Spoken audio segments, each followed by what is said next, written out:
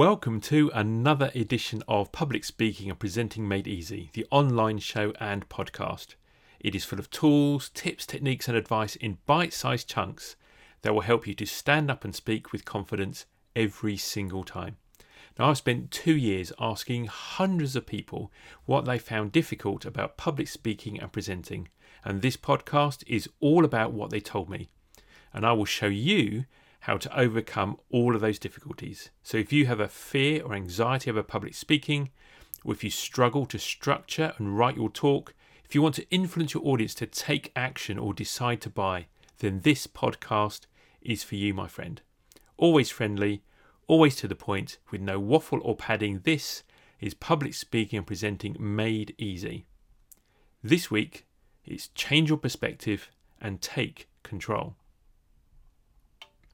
Now, I'm not actually supposed to be here this week. I should be in Chicago at the Global Leadership Summit, #GLS20. But my plans have changed. Have your plans changed in the last few months? I'm sure they have. Now, we wanted things to go a certain way in 2020, didn't we? There were things we wanted to do. There were things we wanted to achieve. Oh, the places we would go and the things that we would see. But instead, we've been living through a very different season as we enter, month 5 is it, of COVID here in the UK.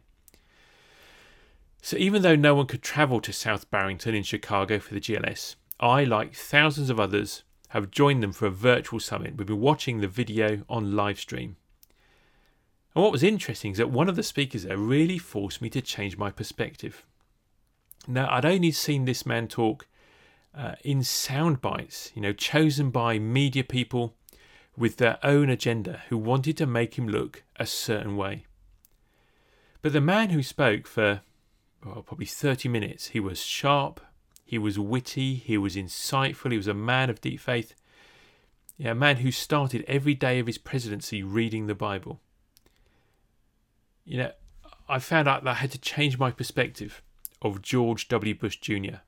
He wasn't the person I thought he would be. So this week I want to talk about changing your perspective and how changing your perspective will give you the power to take control of your situation, take control of your career, take control of your business and take control of your future. Let me give you another example. And if this story was on BuzzFeed, the clickbait headline would be something like, "I watched in astonishment as the smoke rose from my fingers, and then the pain hit." Well, up until the instant of the burning finger, it had been a very uneventful dog walk. But as I was returning home, I was within sight of my house. I had to cross a narrow bridge over the River Avon. Now, my dogs were on their leads, partly because one of them is actually scared of other dogs, right? So I was walking Jazz the Cockapoo and Grace the Spaniel. And as we crossed this narrow bridge, there were 2 other dogs coming towards us. And these other dogs, they were not on leads. In fact, they were not even with the human. And they started barking, which set my 2 dogs off barking as well. Jazz because he was being scared. And he was trying to warn those other dogs away. He didn't want them to come near him. And Grace joined in. Well, why miss out on the chance to have a good bark? So as these other 2 dogs started to come towards me, now Grace and Jazz were getting more excitable and they were putting on their leads and they're trying to get to these other dogs and barking and barking. And suddenly the brake on Grace's extender lead released and she darted forward. It's one of those kind of leads on a spool, and it kind of extends out and comes back in again on a spring, bit like a measuring tape. So I was desperate to stop these 2 dogs from meeting. So I reached out with my free hand. So I was holding these 2 dog leads in one hand. I reached out with my free hand to grab the cord of the lead as it was unwinding from the handset. And as I grabbed the cord and held tightly to stop Grace's forward movement, the cord was speeding through my clenched fist. And I watched in astonishment as the smoke rose from my finger, friction burn from this speeding dog lead cord. But then I managed to stop it. I gripped hard, managed to stop it. I recovered Grace. I got the dogs back under control, just as the other dog owner wandered onto the bridge. "Oh, don't worry," said the woman, oblivious to the smell of my charred flesh. "They only want to play." "Yeah, well, mine don't," I retorted. Well, the woman gathered up her dogs and she ambled away. and I made my dash for home. And as I reached the front door of my house, I looked down at this deep gash that had been burnt into my finger by the speeding cord, and then the pain really hit. So as I was bandaging my finger in the kitchen, I thought about how I could have handled that situation better. Maybe if I'd taken a lead in each hand, then I'll be able to re-engage the brake with the thumb, because the switch is on the top of the lead. Perhaps I could have backed off the bridge when I saw the other dogs approaching, and the situation wouldn't have escalated into this barking match.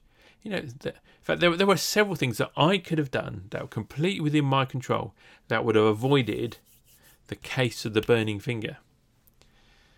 Now, what's the point in having a wound if you don't show it to people? So I took great pleasure in telling this story to anyone who would listen over the next few days, and I showed off my wound with pride.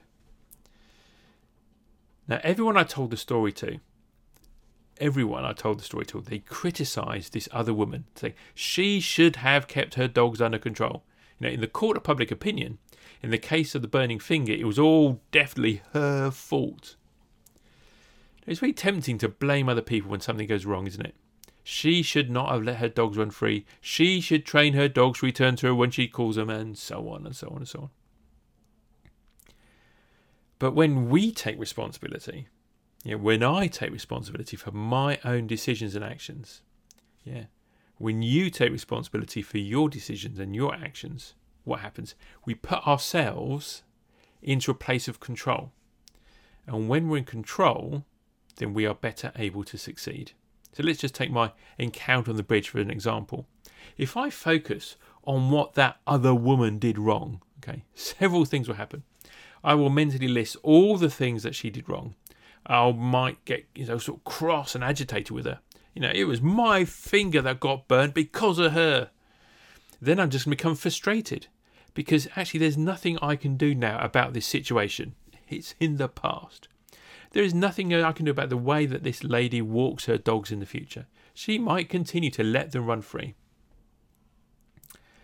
But if instead I focus on my behaviour, everything changes. You see, I cannot change what this other person does, but I can change what I do. I can decide to hold my dog leash differently, so I've got better control.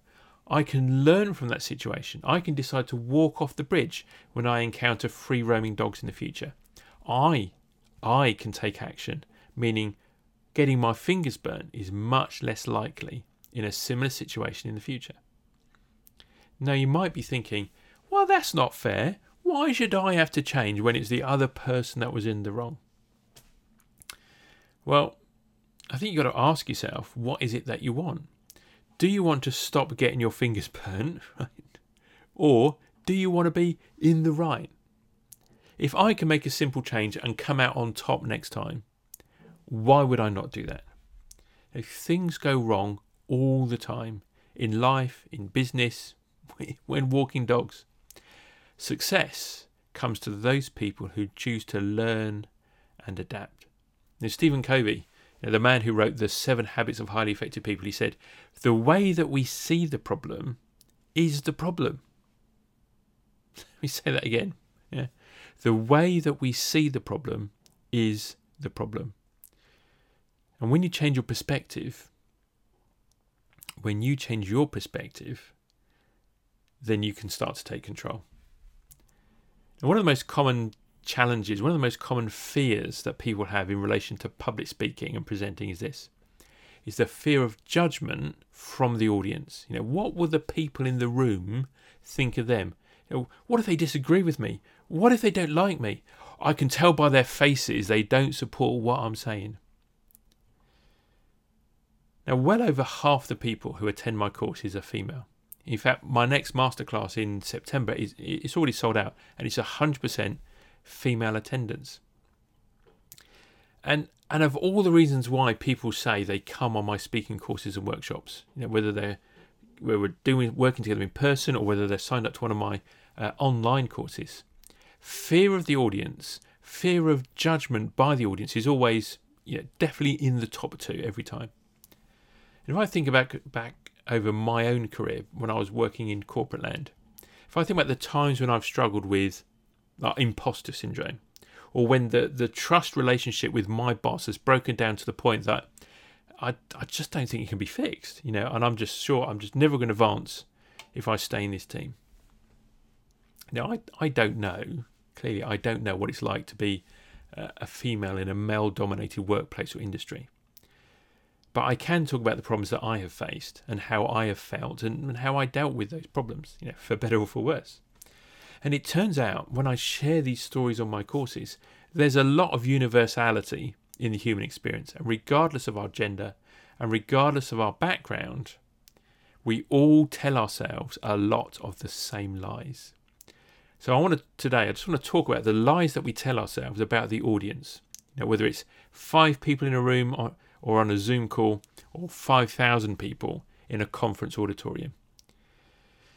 See, we treat our beliefs as facts. We behave as if they're a true description of the world, when actually, most often they're just crazy stuff we made up in our own minds. Max Planck, one of the fathers of quantum physics, he said, when you change the way you look at things, the things that you look at change. Let me say that again. You might want to put it on a post-it note and stick it on your bathroom mirror. When you change the way you look at things, the things that you look at change. So today I want you to change the way you look at your audience when you're speaking or presenting. And here are the top 3 lies that we tell ourselves about the audience that undermine our confidence. We say that they're judging me, or they think I'm boring, or they don't agree with me. Well, today on Public Speaking Presenting Made Easy, we're going to demolish those lies. So pay attention, speaker. It's time to change your perspective. So lie number 1, they are judging me. You know what? It would be nice to be that important, perhaps, but honestly, your problem isn't what the audience is thinking about you. It's more likely they're not thinking about you at all. We are all the stars of our own soap operas. But the truth is, people think about us way less than we imagine. Now, in fact, as a speaker, your job is to work harder to get the audience to actually listen to your message and take action as a result. They may or may not agree with your message. They may or may not be convinced by your argument. But rarely will they think about you after you've sat down. Lie number 2. Look at their faces. I'm boring. In any audience, you will usually find one or more what I call golden retrievers. Those happy dogs that look like they're smiling all the time. You know what I mean? Yeah. And the golden retrievers in the room are the people who are going to smile and nod along with you, no matter how good or bad that you are. They're just going to smile encouragement at you. So focus on those golden retrievers, and smile back at them. Ignore that lady in the front row who's got her eyes shut. It's not about you, She's got a young baby at home, she's sleep deprived, and she's just sat down in a warm, dark room. Yeah. Beyonce and Tom Cruise could be on the stage and she would still be nodding off. It's not about you. Stop assuming that it is all the time. Many people, me included, when they are thinking about something, we get this kind of vacant expression on our face. It could easily be taken to look like boredom. It's not. It's just my listening face. I'm actually paying attention to you. My point is this. Don't accuse the audience of thinking or behaving in a way that you just made up in your own crazy head. It's not about you. Change your perspective of the audience and focus on giving them a great presentation full of valuable information. It's not about how they feel about you. It's how you make them feel about themselves. Lie number 3. Oh, they don't agree with me. Well, let me let you into a little secret. Of course they don't. If the audience already knows and agrees with everything that you're saying, you're wasting their time. But If you are sharing a new perspective, if you are teaching the audience, if you are guiding them along a path that they've never walked before, or in fact maybe never even knew existed, then of course, by definition, they start off by not believing you because you're telling them something new, something which is forcing them to reevaluate their mental model of how the world works. Not agreeing with you is step one of the journey. Now, your job as a speaker is to influence them and educate them so that they take the next step and start to understand and accept and believe what you are saying. Now, this is why competence as a speaker is just as important as confidence when you speak. Confidence is how you feel and how it affects the audience's perception of you. But competence, which is all about being a good speaker with a clear and courageous message, this is what influences the audience to actually take action, to change their beliefs and change their behaviour. Now, it is time to change your perspective and take control. Take control of your career, take control of your business, take control of your future. And learning how to stand up and speak with confidence and competence and clarity and courage will change your life. Yeah, I guarantee it. Now, I've got a fantastic resource to share with you that will help you do exactly that. Now, my online Speak with Confidence course, it's just had, I love this, I'm really excited about it, it's had a very significant upgrade. Now, I want my clients to receive the best value possible. So from now on, and in fact all existing clients are going to have this benefit backdated into their account, my introductory level course, Speak with Confidence, it's now been upgraded. So actually it includes the next level intermediate course as well, which is called Speak with Clarity. So these two courses were previously £197 each. But now when you enroll on Speak with Confidence, you also get Speak with Clarity as a free bonus, all for just £197. So you get the introductory course and the intermediate course in one bundle. So if you want to know more about that, just go to malmesburyspeakers.com/online and click on Speak with Confidence.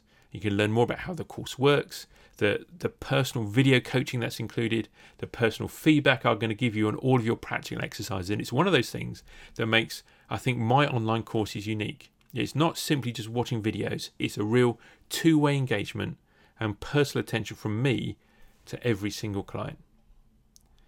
So make the most of this different and strange season. Okay, there's a different pace of life at the moment, and you've got a window, I suspect, where you can work and invest in yourself. You can grow your confidence, so you can learn how to stand up and speak with confidence, be that in the boardroom, on a Zoom call, or maybe on the conference stage when those return. It will open up a whole new world of opportunities for you and your family. This has been Public Speaking and Presenting Made Easy. I'm Mark Faithfull from the Malmesbury Speakers Academy. So search Malmesbury Speakers on Facebook, on YouTube and on Instagram. You'll find me there, and please leave a comment with any questions or topics that you'd like me to cover in future episodes. Until then, bye for now.